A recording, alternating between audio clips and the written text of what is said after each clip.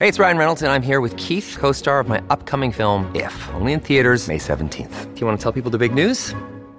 All right, I'll do it. Sign up now and you'll get unlimited for $15 a month and 6 months of Paramount Plus Essential Plan on us. MintMobile.com/switch. Upfront payment of $45 equivalent to $15 per month. Unlimited over 40 gigabytes per month. Face lower speeds. Videos at 480p. Active Mint customers by 531.24 get 6 months of Paramount Plus Essential Plan. Auto renews after 6 months. Offer ends May 31st, 2024. Separate Paramount Plus registration required. Terms and conditions apply if rated PG. Look, Bumble knows you're exhausted by dating. All the, must not take yourself too seriously, and 6'1" since that matters. And what do I even say other than, hey? Well, that's why they're introducing an all-new Bumble, with exciting features to make compatibility easier, starting the chat better, and dating safer. They've changed, so you don't have to. Download the new Bumble now. Hello and welcome everybody to Flicker Effect. I'm Dave Lott. Joining me is Michelle Hillard. Hello, everyone. Hello. It is just the two of us tonight. Yeah. And we're going to be doing things a little bit differently. Bobby and Yasha could not join us.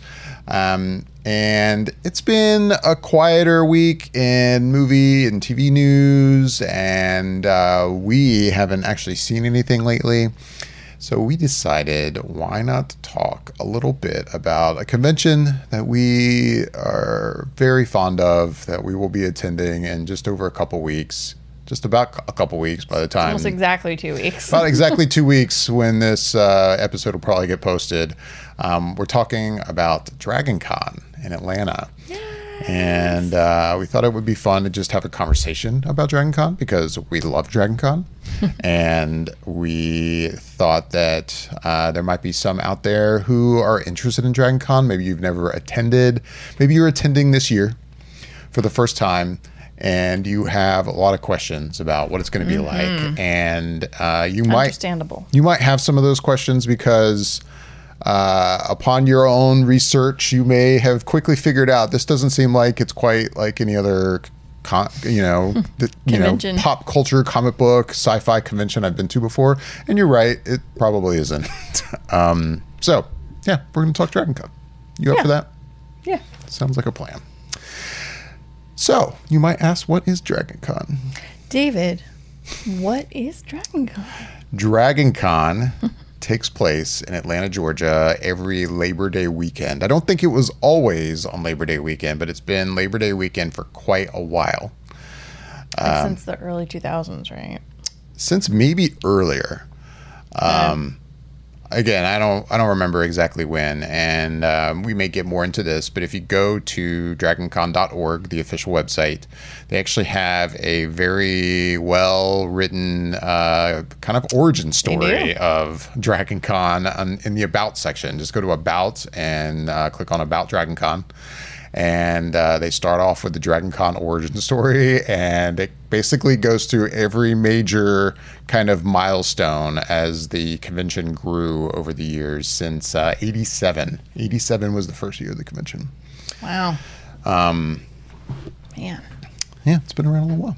It has been around for a while. I should have asked you before I said that, like, did you know, like, how old the convention was, and could you make a guess? I feel like I knew that it started in the late 80s, but still, yeah, I like to think about it starting in 87 and continuing to just grow and keep going every single year. It's kind of amazing. I'm curious about this one that says the year DragonCon broke. Is that for 2022? No, 2003. Oh. Again, we're not going to just. I'm not going to. It's a decent story, but looks interesting. Yeah, okay, that whole About section on the website is like broken up into, looks like 8 different kind of milestone kind of sections.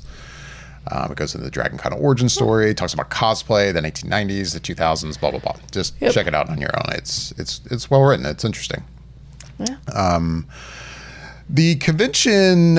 I don't know if it still does. I know when I first started going, it seemed to be labeled most specifically as a sci-fi convention, like some conventions you go to. And I don't think they still kind of go by that description, though. Even in the early years, it seems like the convention was kind of mostly focused on sci-fi and gaming and like rock music, which you still see evidence of all that now. You do. Like, you get a lot of bands that show up at DragonCon. And sci-fi is definitely a big part of it, for sure. It is. And gaming is a big part of it. Yeah. I mean, the gaming floor is huge. It's gigantic. I mean, I say floor. I mean, whole floor. It's quite big. Yes. And one thing I actually wanted to say right off the top, which we haven't mentioned yet, I mean, I think it goes without saying, but just in case, we are not officially affiliated with DragonCon in any way. We are not speaking officially for DragonCon. No. With that said, we are now both volunteers at DragonCon. Got my volunteer shirt on. You have your volunteer shirt. I just have a regular DragonCon shirt on. So we are very familiar with DragonCon. We're volunteers. We volunteer on the digital media track, and we'll get into tracks a little later. But we are not speaking officially for the convention in any way, shape, or form. No.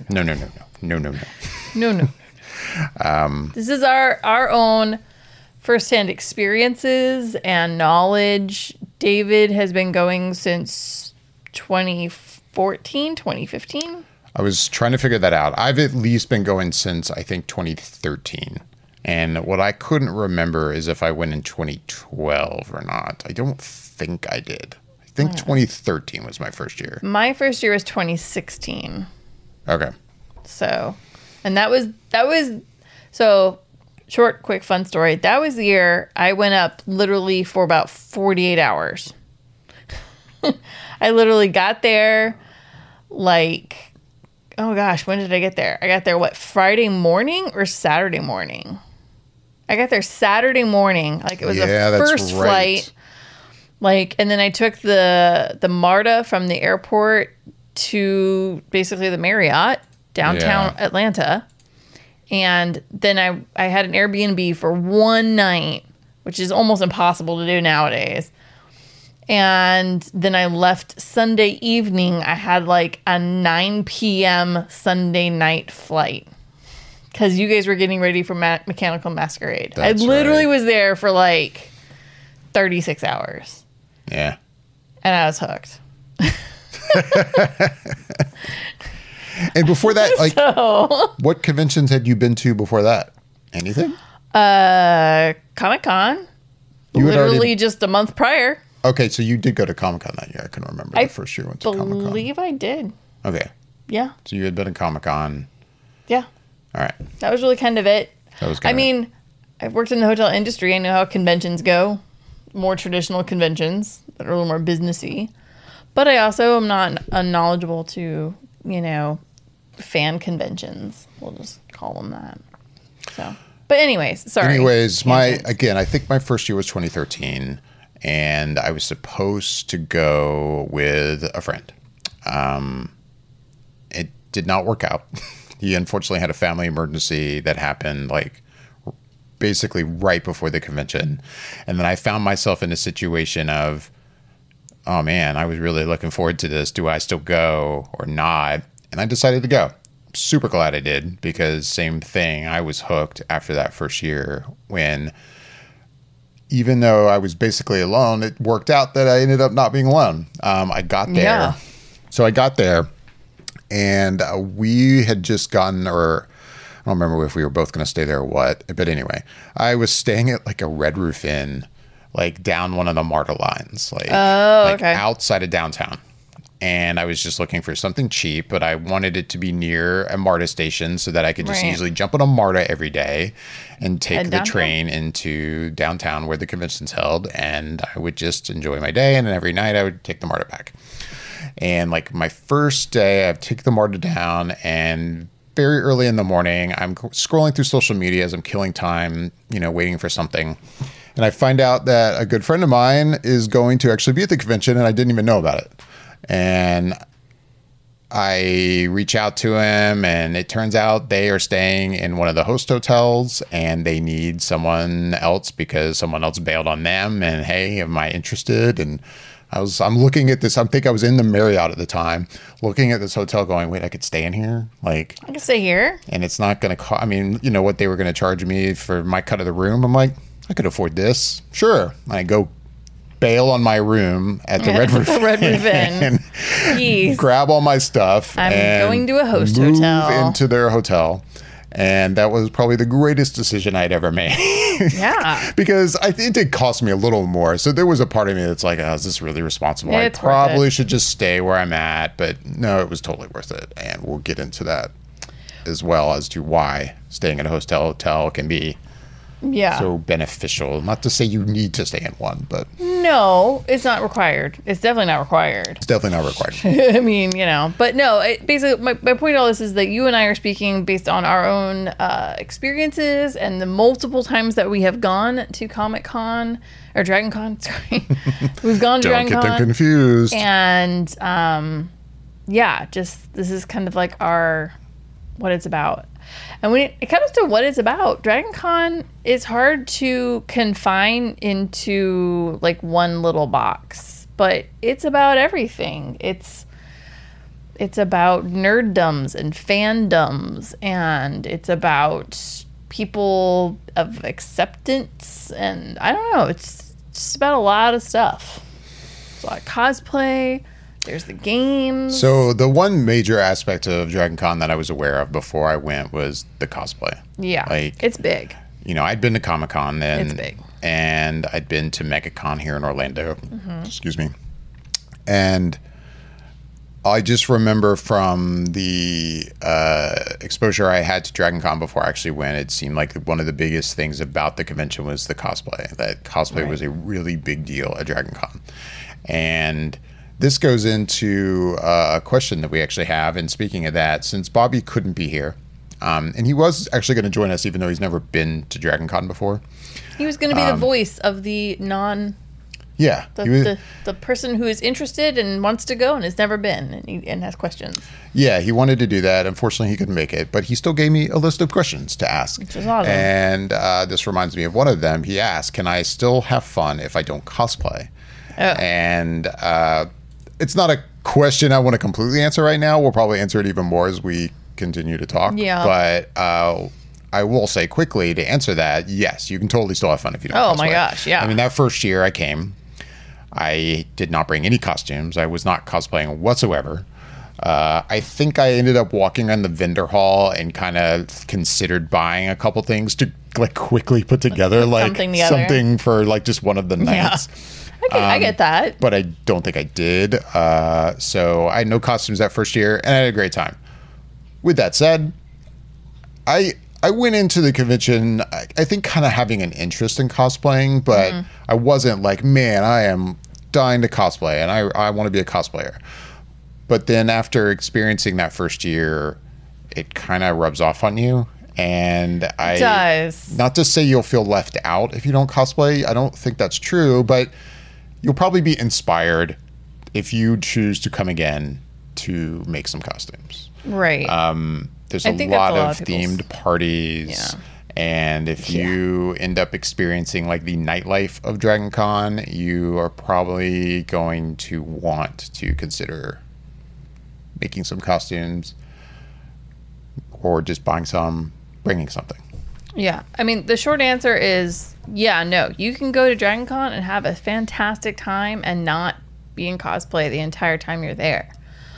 It's not only about cosplay by any means. But like David said, like, I would be hard pressed to find somebody who is amongst the atmosphere who would go to like one of the themed parties or is watching the parade to not feel the inspiration of, wow, you know what? I want to come back to next year and I think maybe I will. And I think, one, it's just fun to kind of do and you see how many people are doing it. But two, I think one of the best things about DragonCon is how much it is accepting of everyone and everyone's interests and fandoms.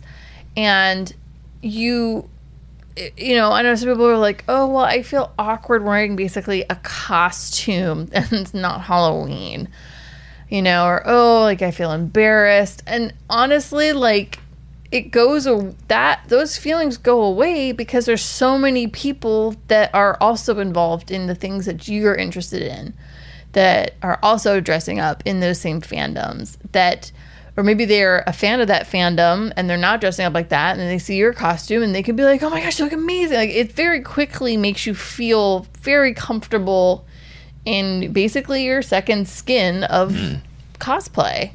So it's one of those things, like, you definitely do not have to. And you could go to DragonCon 50 years in a row, never cosplay, and still feel that envelopment of community and friendship. And that's really one of the best parts about the whole con. Yeah, you're absolutely right. Also with cosplay, I mean, this is probably true of like San Diego Comic-Con, which, I mean, we keep bringing up San Diego because we also attend San Diego fairly regularly. We've been a few times. And yeah, San Diego is certainly a convention where you could wear a pretty obscure costume. You're probably going to come across people who will know what it is. I would say that's even more so true at DragonCon. Like, you could make some pretty obscure stuff and someone will know. And someone will know. I will call out someone. I don't even know them. It's a friend of a friend who is going this coming year, right? And he's even wearing a costume that I'm like, if there's a convention where somebody will know what that is, I guess it'll be DragonCon. But even this one, I'm still somewhat. He's wearing like a Matthew McConaughey costume from, was it Reign of Fire? Oh wow! Yeah, that's a movie that I don't think did spectacularly well. Like, this is not a movie that is really in kind of that is niche. It's not in like the major fandom zeitgeist. No, I don't think I have not knowingly come across someone cosplaying from that movie at DragonCon before. And I mean, maybe that's why he went with it, because it's DragonCon, I'm going to do something dragon related, right? And that's what he went with. And maybe he's a fan of this movie. I don't know him, but somebody will recognize him at some point. Somebody will recognize him. It will happen. Like, it's so, and that's what I'm saying. Like, it's fully embracing of basically every fandom out there. Right. Like, really obscure ones. There's fandoms that are just from books and novels. There's fandoms from video games and from anime and comic. I mean, like, you will find your peoples. Yes. Like, your peoples will come to you. You will stumble upon them. Your fandom will embrace you. It will happen. Like, it doesn't seem like it will, but it just does. As huge as DragonCon is, it's a very friendly con, and people embrace you, and so it feels like a small con, but it's huge. Like, it's so hard to explain. But yeah, it's nice. No, like, on one side, yeah, that is a really niche cosplay to do. It is. When I heard this, especially because he's never been to DragonCon, and I don't know. I don't know. Again, I don't know this person. I'm like, wait, he's doing what? Reign of Fire? Like, I feel like there's a lot of people that are really like, I've never seen this. Like, most people have not seen this movie. Yeah, I feel like if he just hung around the people that are like, I'm gonna go on a limb here, that are like kind of Viking-ish / sci-fi-ish / Game of Thronesy, How to Meet Your Dragon kind of groups. Right. I bet you those groups, if you were to like slowly go to a track or two in that kind of realm, they'd be like, that character, the Matthew McConaughey one. Right. Yeah. And like, they'll get it. It will click in somebody's brain and he'll feel extremely validated. And I'm not saying he's going to have like 100 people know who he is, but at some point during the con, I guarantee at least 3 people over that weekend are going to say, oh, yeah. Somebody will get it. But anyway. Totally. And that's what's cool about the con. Exactly. Exactly. Man. So, I think we mentioned at the top of the show that this isn't quite it's not really like any convention I've been to. Not that I've been to a huge variety of different like pop culture conventions. But again, I've been to San Diego Comic-Con. I've been to MegaCon. MegaCon is now owned by Fan Expo, so I see footage and stuff from all the other Fan Expos around the country, and I know they're basically set up the same exact way as MegaCon is. And I know there's a lot of other conventions that have a very similar setup. Most of the time, they're in a convention center. There's always a largish vendor / exhibit floor. And you'll also have panels and various panel rooms around the convention center. You'll get a lot of rooms, boardrooms. Yeah, you'll have an area where you have a lot of celebrities that will have tables where you can pay to get an autograph or maybe take a selfie with them, or you can pay for a photo op and go to like a special little room where you'll take a quick photo with them that's professionally taken. It looks great. We've both done that before. Anyway, I would say arguably the biggest thing that when it comes to the layout anyway and the environment of DragonCon, that I think naturally just turns it into a different experience. Just this one thing I think does so much to change the dynamic of the convention is its location. It's not in a convention center. Not in a single convention center. Right. It's in hotels. It's always been in hotels. So when I was reading through that history, I think it started in the Hilton. Eventually it moved to the Hyatt, and then eventually it added a second hotel at the Marriott, and then it grew into 3 and then 4 and then 5 hotels. But yes, this is a convention that takes place in 5 host hotels that all have convention space in them, but in downtown Atlanta.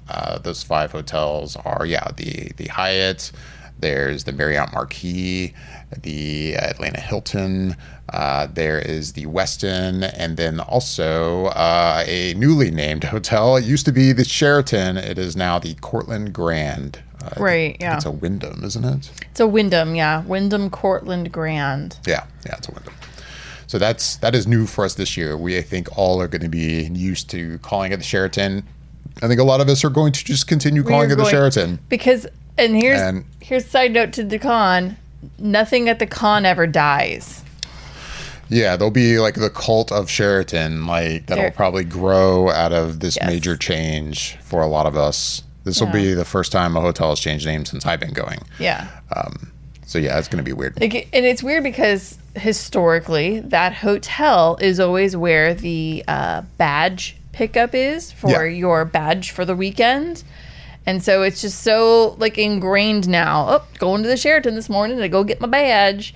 And it's going to be weird to be going to the Cortland to get my badge. I just don't know how natural it's going to be. I think most people are going to be I'm headed to the Sheraton. I mean, the new hotel. Right. So that'll be weird. It'll be weird. But yeah. It takes place in 5 hotels. 3 of the hotels are connected by kind of these bridge walkways that go over not aqueducts. Aqueducts. Not aqueducts. There's no water.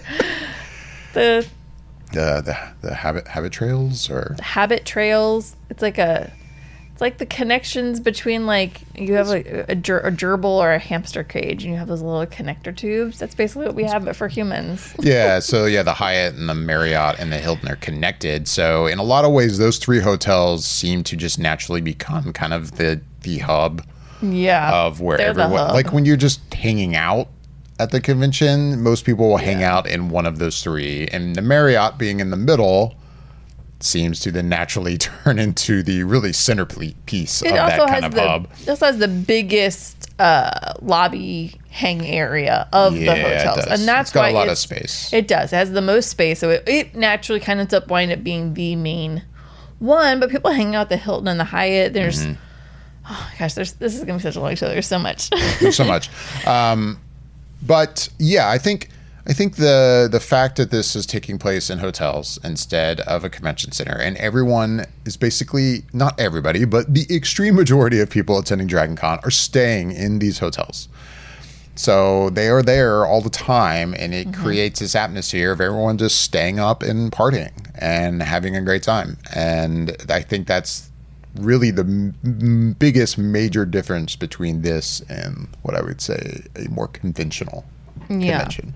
But even then there's the main host hotels, and then there's I can't think of it now, the additional hotels, the joint hotels, there's other hotels, kind of hotels. There's kind of, if there's overflow hotels, I guess you could call them. I don't know.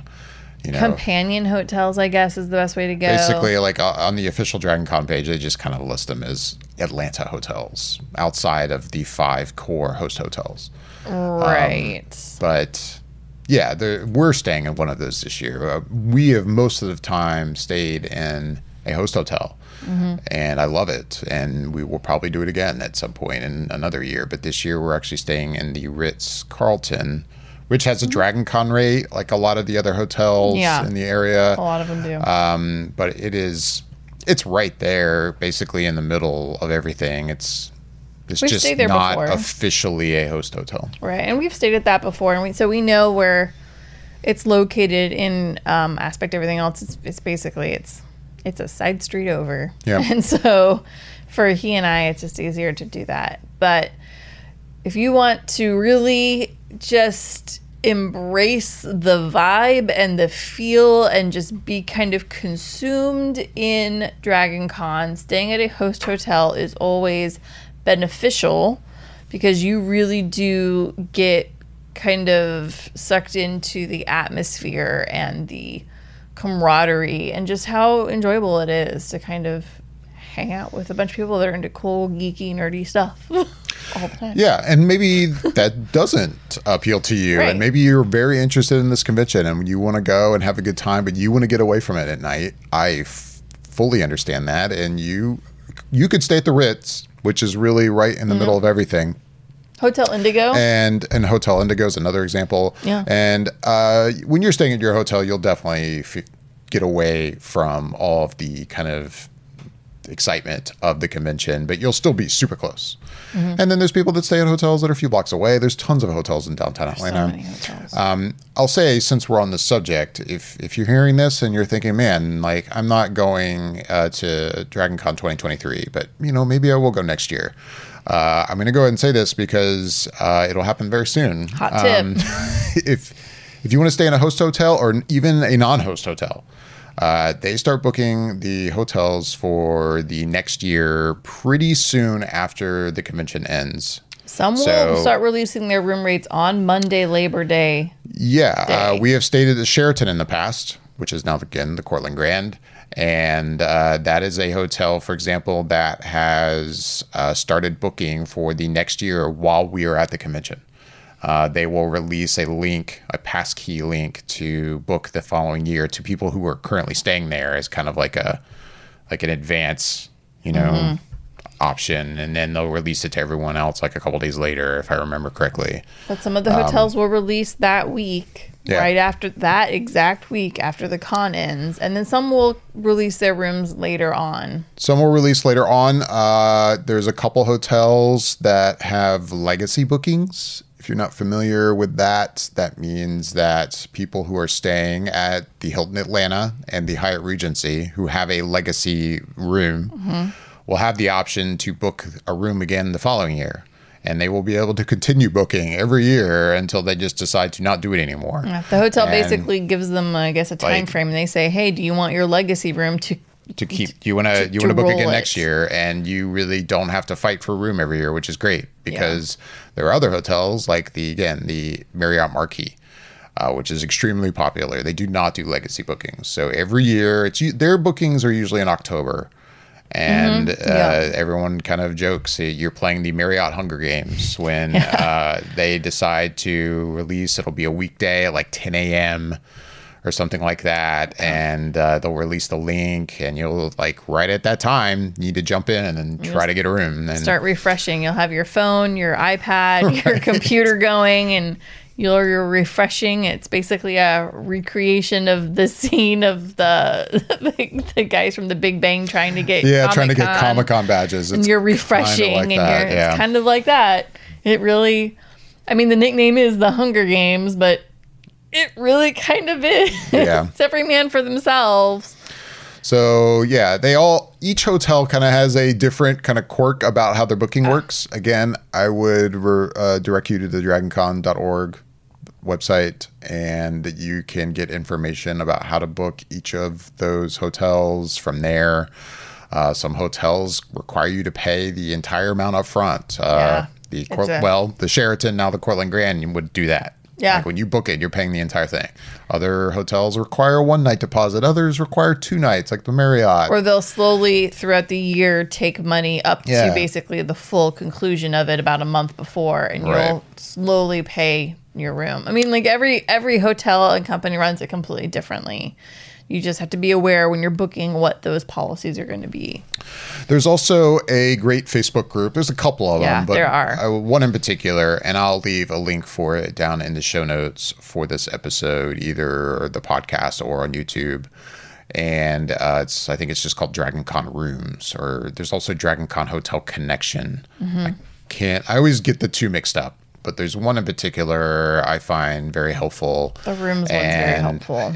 The moderator of it, I think it's Eternal Zan, Eternal Zan, I think is her name. I think, yeah. She does a really great job of creating specific threads for each hotel for each year. Yep. People who have rooms that they want to give up and give to somebody else, you can do that on there. And that's a hot tip. Right now, if you're like, wait, I want to go this year, I want to go to 2023, you could go to that group. And possibly find someone who suddenly can't go, and they, instead of just giving up their hotel or their room back to the hotel, they might be kind enough to try to give it to someone in that group, and you could get the room that way. Deal with your finances with them that way, but you can either try to get a whole room to yourself, or another thing to do is some people will do group rooms, and they will say, hey, there's 4 of us sharing this room, and one of our people dropped out. We have an open slot, and that would help save money. If you're open to basically staying with complete strangers who after 4 days will either become really spectacular best friends or your mortal enemies, who knows how it goes. But most likely you'll wind up with 3 solid new friends, bare minimum, if you were to jump into if you really want to be adventurous. And you're like, I'm on a budget, but man, I just want to go. Like what David did, which is exactly what he did. He went getting a room. He only knew one dude in that room. And now he knows more people. And you got to kind of experience it with people that have done it before. And they can help you and give you tips and tricks and lead you the right way. So that's also, kind of scary, but also not. Like most people who go to Comic-Con or DragonCon are pretty awesome peoples. That's just the hotels. And that's just hotels. The convention, if you are interested in attending and you want a badge, something else I wanted to mention, because it confused me the first year when I had never been before, and I went to the website to try to figure out how to buy the badge. I was very confused by the fact that they don't call them just, hey, you don't just go there and say, hey, buy badges here. You are buying a membership. And for instance, if you were to go to the site right now, is a buy now link. If you go to that buy now link, there's a link there that says grab your membership. It's not grab your badge. And if you're confused by the membership wording, and I completely understand because I was confused by that my first time around, basically the membership is your badge.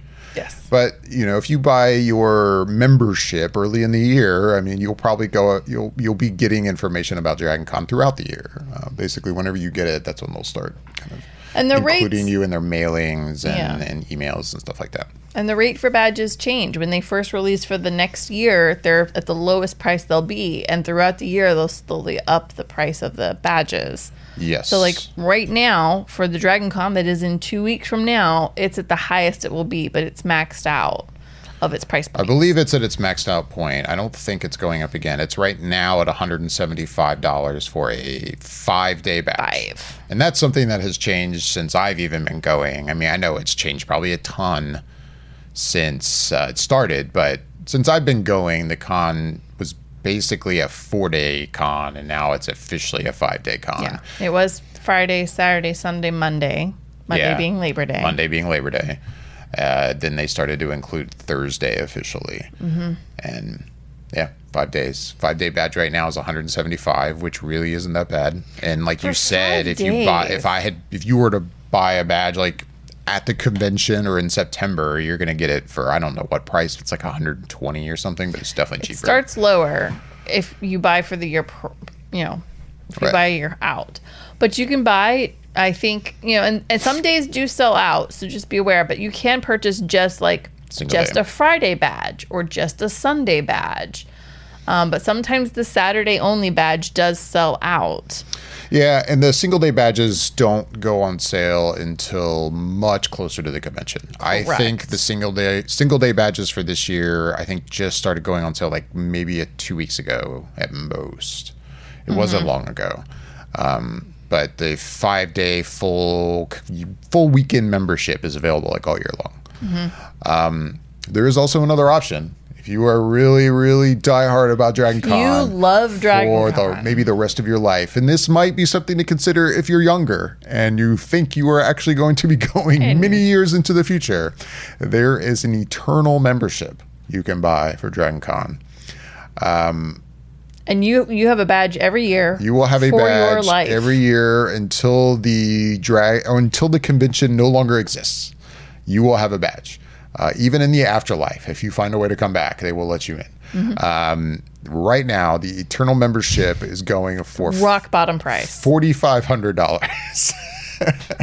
But if you are willing to fork over $4,500 for an eternal membership, you'll never have to worry about a badge again. You're good to go. You also get like a VIP badge pickup area. You have a eternal members lounge. Yeah, you have a special lounge for the whole weekend every single year. I think the eternal members get a spot in the parade. I think you do get a spot in the parade. Yeah, it's a thing. It's one of those things that I'm not going to lie.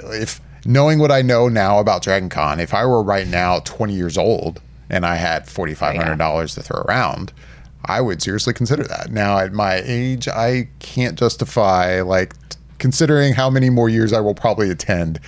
I don't think I'll attend enough years to make an eternal membership worth it. But it's a membership. It's consideration that, let's say one of your children loves DragonCon and they say they want to do it for their life. Man, you could on their 21st birthday say, look, I have bought you an eternal membership and you can go for life. They would think that is so cool if they like DragonCon. They like DragonCon a lot. Neither of my kids have shown evidence that they will like DragonCon that much, but that could change. They are young. You never know. But I'm just saying, the eternal membership is there. But otherwise, us mere mortals, you just buy it each year. And yeah, I mean, if you compare it to the price of, say, again, a San Diego Comic-Con badge, it is pretty reasonable for 5 days of content and access to everything. It's a really great price. Full day. It is. I mean, if I think about the panels, and we're going to get into this in a minute, but panels, the vendor shopping floor alone, oh my gosh, the gaming room, the walk of fame, access to the parties and the things that you can do at night.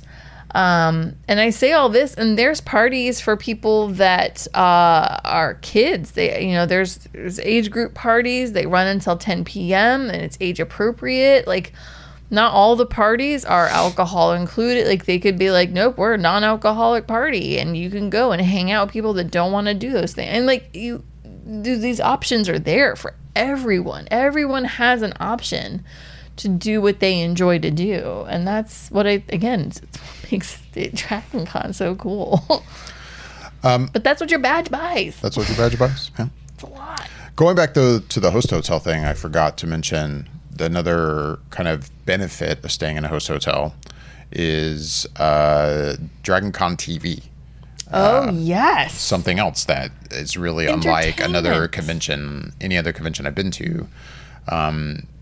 You'll see this at hotels that have convention spaces for all sorts of different types of conventions. You'll go to a hotel and they'll have like a couple different channels when you go through the guide that are like convention channels. And they'll stream like a speaker from the main ballroom or something. Into the rooms. So DragonCon takes advantage of that, and they broadcast DragonCon TV. And once the convention starts, it is broadcasting 24/7.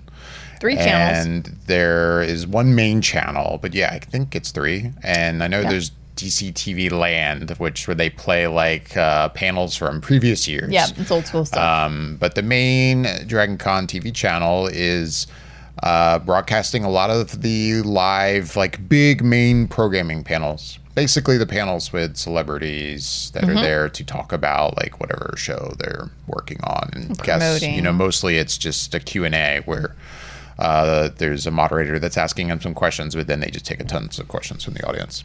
But then they also broadcast the parade. They broadcast the parade, and in between things, the DragonCon TV group throughout the year make all of these like geeky, silly, like commercials, like mocking kind of SNL-esque. Kind of, yeah. Esque.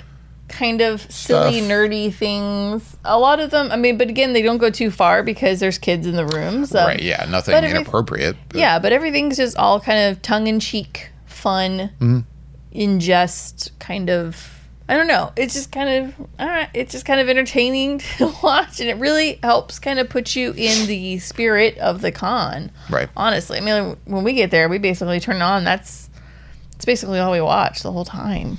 Oh yeah, it's on in the background. It's another way of like I cut myself off from the outside world when I'm at DragonCon. Other than like my cell phone and probably coming across news on there. When it comes to the TV in the room, I would say 99% of the time it is just on DragonCon TV all the time. I walk back into the room and I just turn it on just to have it on in the background. Just background. This is kind of part of the atmosphere for me now, and I like that. Keeps you in the spirit. There have been times I have stayed with friends and shared a room at one of the host hotels with friends, and then I'll come back and they'll have on like CNN or something, and I'm just like, oh no, I'm trying not to be that annoying like roommate that's like, can we please not watch this? Like, I'm just like, can we just put DragonCon TV on? I think the rule that David and I kind of abide by is that if you are not watching DragonCon TV channels, you must be watching a nerd content. Yeah, we did that one year. We watched Sci-Fi Channel. We watched Sci-Fi Channel was like playing Harry Potter that weekend. They do it almost every year now, though. Yeah, and they'll run a marathon of Harry Potter films on Labor Day weekend. Especially because that year we were staying at the Ritz, which is not a host hotel, I was sick, and we didn't have DragonCon TV on the actual hotel TV, so we were watching a lot of Harry Potter. Yeah, but then that goes into the fact that you can also attend DragonCon in a way without actually going to DragonCon. And there is a thing called a streaming membership. Yeah. If you go to the DragonCon website, and I'm trying to find it as I talk about it, there is a way to buy a streaming membership. It's under resources. And it'll take you to the DragonCon TV webpage. And when you first go to that webpage, if you don't have a streaming membership, it's going to take you directly to the sign up for that. You can create a DragonCon TV account. And it's still crazy to me how cheap it is. The DragonCon TV like streaming package for the year is literally just $10. Like, for the 365 days access. Year. So they are streaming live over the weekend. A lot of stuff. You're basically getting to watch the DragonCon TV. If I remember correctly, you're watching the DragonCon TV that they're showing in the hotel rooms. Like you can watch it at home. Yeah, you get the channels. You get the channels and everything, and then you'll get to see a lot of the bigger main programming panels, streamed to your home. It's only $10. So if you don't think you're going to make it this year, and or you're just curious as to what the heck we are talking about, right? And you're willing to throw down $10. It might pay off pretty much in spades for you, because you'll have a fun Labor Day weekend of background TV that you can just have going at home. And it would give you a little bit of insight to the con itself and kind of help you kind of figure out the vibe. And maybe that might be your best intro into DragonCon, honestly. Right. It's fabulous. No, it's a crazy steal. $10 for a whole year.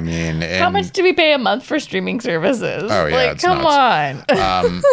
And yeah, I have already bought my 2023 streaming membership, even though we're attending, but especially because again we're not staying in a host hotel. We're not. And unless they change something this year and they're going to pump it into the Ritz, I doubt they are. So we'll probably have like a laptop up sometimes when we're in the room watching DragonCon TV. That's what we did the last time we were at the Ritz. Is we had the laptop up with it, and then we had the TV on the Sci-Fi Channel because it had Harry Potter on. Yeah. And then sometimes, we'll put on Adult Swim at night, and then you get, Rick and Morty and random nerd things kind of coming on there too. So I think our general rule is just always have DragonCon centric-y things. Right. To help keep you in the spirit of the con. It's such a good membership. It is. Man. It's a good deal. And yeah, before we run out of time, the actual convention. Now we're going to talk about the actual convention. And yeah, we're not going to talk about it in depth. If you've never attended before, another big thing that's different, I find, about this convention as opposed to other conventions is that it is basically a volunteer-run convention. Yeah, DragonCon has like year-long staff that they employ, but I don't know how many people it is. It's not a ton. It's probably, if I were to guess, 200 people at most. Oh, I don't even think it's anywhere near that. No, it's like 20, something like maybe that. 50. I doubt it. Yeah. Now I'm curious to find out. Ask somebody in the know, but I don't even think it's that many. I don't think it's a lot. I could be wrong, but so yeah, they have a full-time staff, but the majority of the convention is run by volunteers like us. We are volunteers now. And there are a lot of I wasn't familiar with this before going to DragonCon, that like you'll see all these like fan tracks.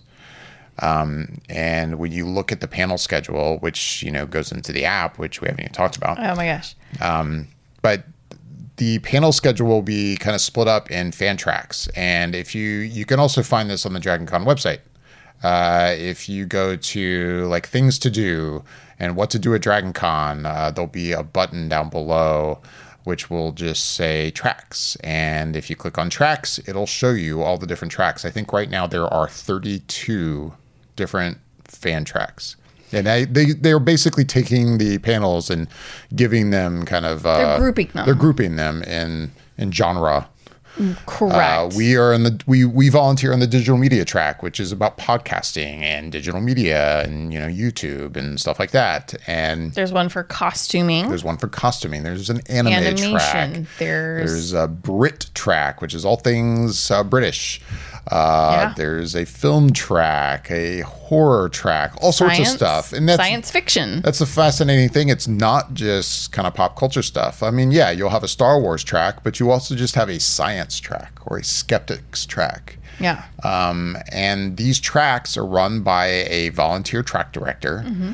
And that track director has volunteers that work under them. And throughout the year, that track director, working with his volunteers, a lot of times will create a panel schedule, and they'll figure out what guests they want and what panelists they want on these various panels that they put together. And themes for the panels. If you wanted to, you could spend your entire weekend at one track. You could just go, you know what? I am just super into Star Trek, and I am just going to basically go down to the Trek track room, because the Trek track will have its own space. I'm using them as an example. Their own spot. They are usually, I think they'll probably still will be. They're usually over in the Hilton.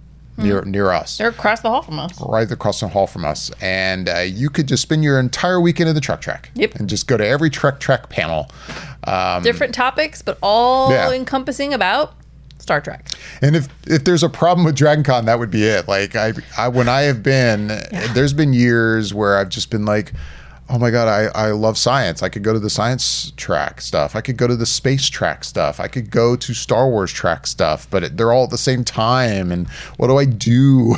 Like, it's hard to choose because there's too many good things going on. There's so much good stuff. There's a lot of good information. You could learn a ton at these tracks, and that's just the kind of fan run tracks. There's also we're just skimming the surface here. There's also we've mentioned main programming. There's a lot of celebrities that attend DragonCon, but if you wanted to see a lot of them, usually they will be in main programming. They'll be like in a big ballroom, like in the Marriott or the Hyatt or the Hilton, and you'll just kind of, they're usually listed again under main programming when you go in the app. Yeah. And it'll be like, okay, we're going to hear, it's just a panel with William Shatner talking for an hour or something. Yeah.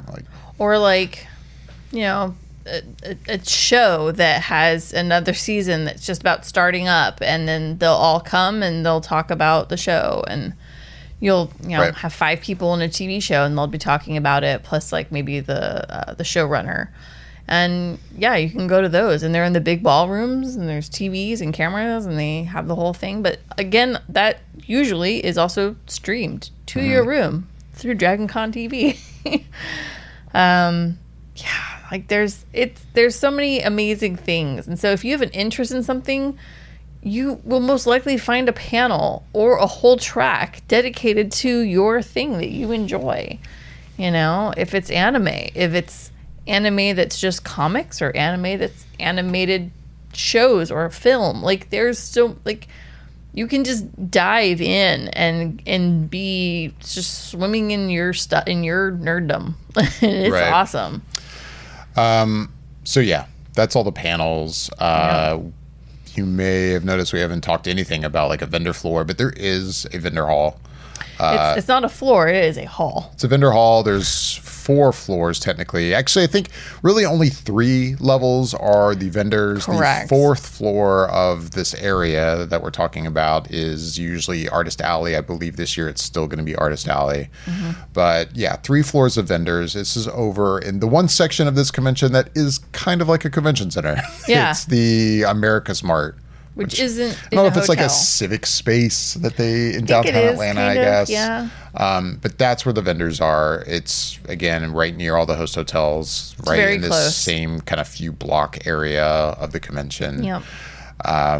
So that's over in the America's Mart. I think usually in America's Mart, I don't know any details about that for this year. There's also like a gaming room area where which is almost its own floor. It's a whole huge room. Where if you're into tabletop gaming, they will have a whole collection of tabletop games you can just check out for free, and you know, take in that room. You can play with it in that room with some friends at a big table, and then return it. And then there's the arcade room. There's an arcade room. I say room again. The space is gigantic, and it's arcade games of just. Let your imagination run wild, but it's a whole arcade area. You can go play video games all day. You can do tabletop gaming. You can, I think there's even a whole offset that's just for D&D gaming. Like you find your fandom here, and you can really encompass yourself and really enjoy it. Like there's so much to do. America's Mart usually opens around like 10 a.m. And all I will say is, like, a lot of people go when it first opens, and there's a very long line. And I will warn you now, you are going to be in a line for that. It is going to happen. Just to get in, but you could wait until a later time and usually get in a lot faster. But if you want to get there early and you're open to it and you have patience, the line moves. Once it opens, it moves. It is a moving line, and it does continuously load into the America's Mart. So don't be put off if you're like, oh wow, the line wraps around the building. It does. But in 20 minutes of it moving, you will come back around to the front and go right on it. Like you just have to have the patience for it. Right. Don't let that discourage you. I'm just saying, don't be afraid of the lines. Don't let lines scare you. They move. So one good question that Bobby had for us that we haven't gotten to yet, and we might basically kind of finish on this. He asked, is there a lot of things to do around the city if you don't attend DragonCon like there is for San Diego Comic-Con? And what he's referring to when it comes to San Diego, if you've never been. San Diego Comic-Con, even if you do not have a badge to that convention and you're in downtown San Diego, like in the Gaslamp quarter area, there is a lot of stuff to do that you could have a full weekend basically and never even go inside the convention center. Basically, especially you get a lot of the big studios that will have these installations. I think they're also called like offsites, where they'll take over spaces in downtown San Diego and convert them into like this experience to promote whatever movie or TV show they want to promote. And you can do a lot of stuff like that in San Diego. I kind of comparing to that, which I think Bobby is what Bobby's referring to. No, there is not really a lot to do in downtown San Diego if you do not have a badge, with one major exception, and that would be the parade. The parade, which we've talked about a little bit, but we haven't gotten into, is on Saturdays, or it's on the Saturday of the convention every year. And it is basically a cosplay parade, if you will. I mean, everyone's in groups. Basically groups when it's time to like register for the parade. Like, for example, the 501st will register, and then the 501st will go, okay, these are all the people that are going to march in the parade as members of the 501st. And you'll get a section of like Ghostbusters people, everyone in Ghostbusters costumes. The 300 is always a big group. That's a major group that's always in the parade. It's a fun group to watch. Right. But yeah, you get a lot of that at the parade, and that's the one part of the convention where you will get everyone from Atlanta that wants to come check out the craziness of DragonCon without having a badge. They will come and check out the parade. People that live in the Atlanta area will come to downtown Atlanta just for Saturday to watch the parade and just see all the people in the cosplay and try to get themselves kind of wrapped up into the fun of it all. Yeah, so the parade is kind of another like major cornerstone of DragonCon weekend, and that is, I would say, the one major exception to what Bobby is asking. Yes, that you could definitely do that and not have a DragonCon badge. Outside of the parade, I would say no. It's DragonCon centric. Yeah, but there's not really any other than just being downtown and seeing a bunch of cosplayers walking around downtown. Yeah. There's not really stuff to do in downtown Atlanta affiliated with DragonCon that's non-badged. Otherwise, yeah. I mean, if you want to go into the America's Mart to go to the vendor hall or go gaming, you have to have a badge. I would say Thursday is the only day it's kind of hazy on badges in the hotels, but man, come Friday, you have to have a badge to be in any of those host hotels. Like, there are people checking them at the doors, and I've seen many people get turned away that don't have badges. They're like, oh, I just wanted to see everybody. And they go, I'm sorry, you have to have a badge. Unless you have a badge, or you can prove that you were staying in that hotel. And you're not badged. You're not there for the convention, Correct. But somehow you got a room. Somehow. Yeah, I think we've said, like, sometimes we've come across, like, flight attendants who happen to be staying there. Yeah. Like, somehow their airline booked them in one of the host hotels for the weekend of DragonCon. And, like, the other thing that always happens is, I think it's called the Kickoff Classic, is always going on for college football in downtown Atlanta. Yeah. It's always Labor Day weekend as well. Georgia Tech. So you get an interesting mix of DragonCon attendees and sports nuts all kind of intermingled together. It's an interesting dynamic.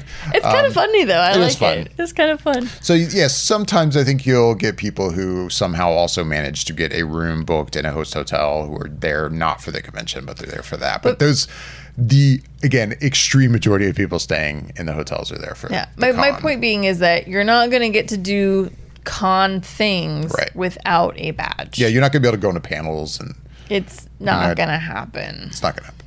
I mean, like I said, Thursday, but that's I wouldn't put money on that. I'll tell you right now. But I mean, it's Atlanta, Georgia. There's definitely other things to do in Atlanta. I mean, the aquarium is probably the top thing to do. Everybody loves going to the aquarium. Yeah, and there's a DragonCon night at the aquarium. There is, Like, you can buy tickets, and most people that go are all in cosplay. And, there's bars set up inside the aquarium. And if you've never been to the Georgia Aquarium, it's great. Yeah. I highly recommend it. Big Steve Zissou night that night. Yep. And then, of course, there's the Coca-Cola factory. There's definitely stuff to do in Atlanta. There's lots to do in Atlanta. And so you definitely could go and say you only have a badge for Saturday and Sunday. And you're like, well, what am I going to do on Friday? I mean, there's definitely things you could do without a badge in the city of Atlanta, for sure.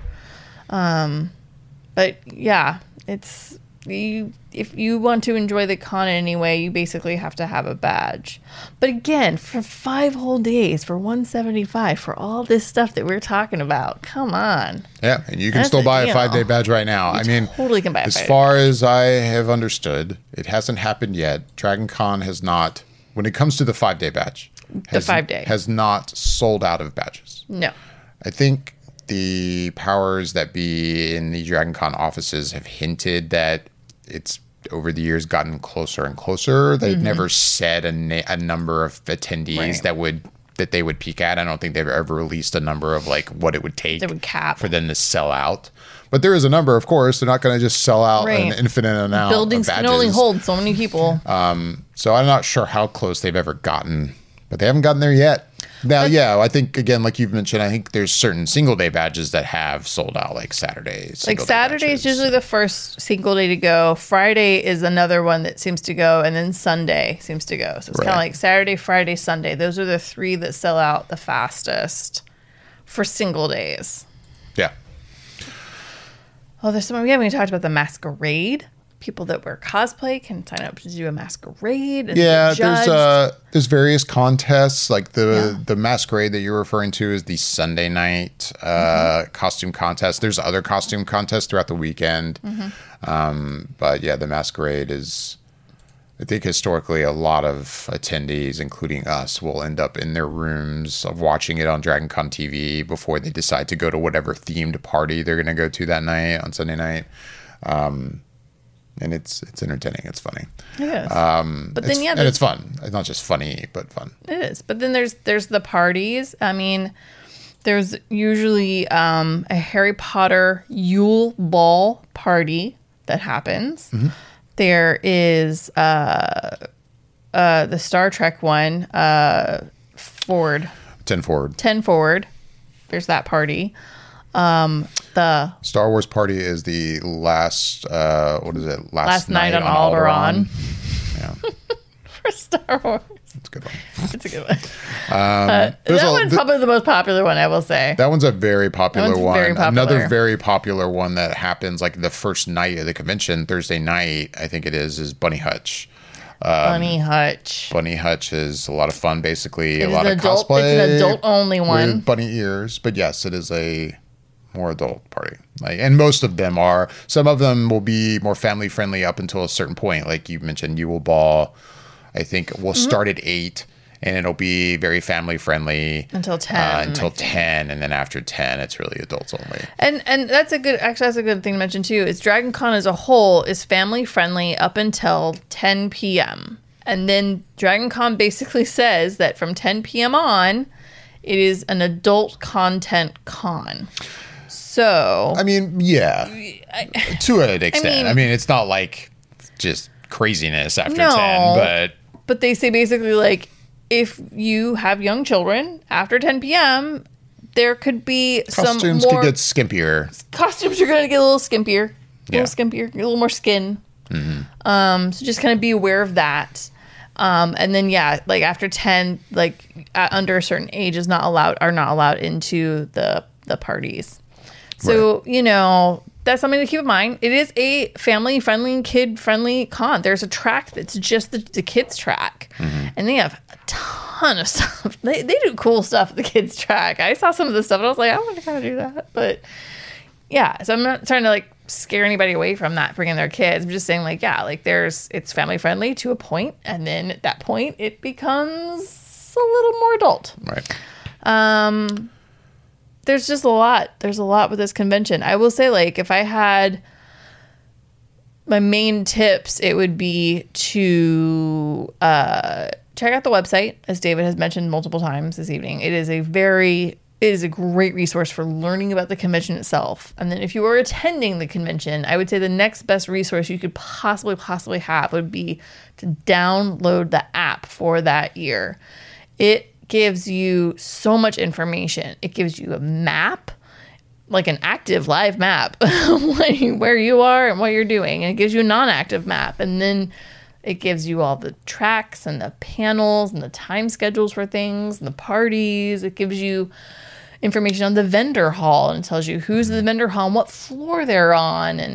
And I mean, the list goes on and on. I would say the app is definitely your best access when you're actually there at the convention. It's the best information you could possibly get. Yeah, you can also share like your friend code with other friends, and you can become friends on the app, and you can share your schedules with your friends, because as you go through the panel schedule in the app, you can star the panels that you want to put on your schedule, the things you're going to attend.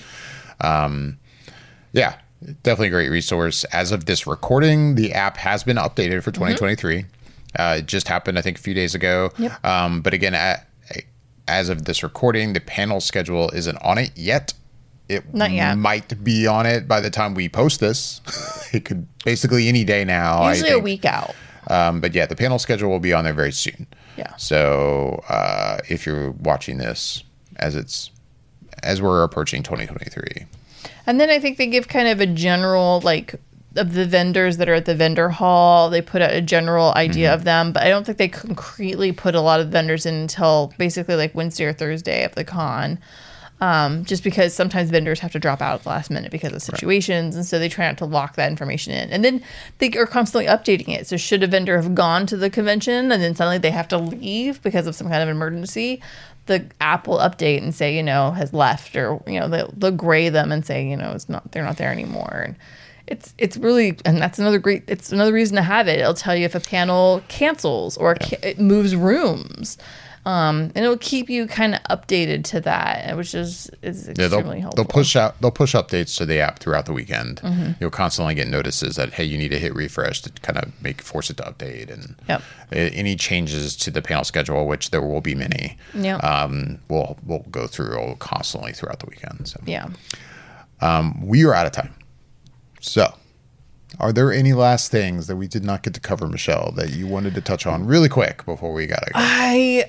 I don't know if I have any topics, but I would just say if you have a fandom and you are interested in kind of learning more about your fandom or being more enveloped in it or meeting people that are also interested, this is a great place to go do that. And I would recommend if you come with an open mind and an open heart. Yeah. Yeah, I can't recommend DragonCon too much. Like, it's just I love it. If there is one convention I will continue to go to probably for every year for many years to come, it will probably be DragonCon. We are dying to get Bobby and Yasha out to DragonCon, and Bobby is I don't know about Yasha, but I know Bobby is basically said next year is an extremely good possibility. I think Bobby, he asked the question, like, can you have a good time without cosplaying? And I in a lot of ways, I think he is genuinely curious about that, because Bobby doesn't seem like he's that interested in cosplaying. Like, is there a reason to go to DragonCon outside of that? Yes, absolutely. We've discussed, I think Bobby will have a great time. But, I don't know why this reminds me of this, but, if you're like, oh, I want to wear costumes, but I'm not like, super gifted at like making costumes, and it's just not my thing. You could go just buy a costume. I mean, one of our very good friends wears a Spirit Halloween made Stay Puft Marshmallow Man inflatable costume every year. And this is a convention where you will see cosplay that will blow your mind. Oh, yeah. But his Spirit Halloween bought costume constantly gets attention. It actually blows me away. And I think it's great, to be clear. But it is so funny to me how many people get so excited when they see him in this Stay Puft costume. And they love the Stay Puft. Oh yeah, it's hilarious. Like, it's just an example. Like, you do not need to like get crazy with your costumes. If you are just like, hey, I'd love to wear a costume, but I don't really make costumes, and I'm not good at that. Like, you can just buy something. Like, yeah, I mean, a lot of Spirit Halloween stores are opening up. There's even a website that you can order from, and basically they can get you 5-day shipping. I'm trying to remember what it's called now. It's HalloweenCostumes.com. Oh, okay. Another resource. So if you're like, I want to dress up, but I cannot do this, you can go, but you really want to do it, go buy a costume. Many people just buy store-bought costumes and go around the con the whole time. Like, it's totally fine and acceptable. There's people that literally just wear like comfortable like onesies that they got from like Tipsy Elves, and they just wear that all weekend. I mean, it's embrace your thing, and that's what I think is the best thing about this, is you can say, hey, this is my fandom, and people will embrace you and you'll embrace them, and like, it's all good vibes, basically. Yeah, it is. I mean, honestly. Or just wear all the nerdy shirts you're embarrassed to wear to work, You can pull them all out of their drawer in the dresser that never get to see the light of day. Bring them all. Wear them all. Somebody will say, hey, I know that thing. You're like, yeah, I know. It's cool. With that, we are going to wrap things up. As always, we would love to hear back from you. What did you think of this? I know it's a little bit different kind of show for us, but I hope it was good information. If you have any questions or comments and you're watching us on YouTube, you can leave those questions and comments down below. If you are listening to the podcast version of this, you can email us at feedback@flickereffect.com. You can leave your review on whatever podcast platform you are listening to us on, like Apple Podcasts, for example, or Google Play, or Google Podcasts, I should say. Again, we would just love to hear from you, and we appreciate you listening and watching us here at Flicker Effect. With that, I am Dave Lott. And I am Michelle Hillard. Thanks for listening and watching, everybody. Bye-bye.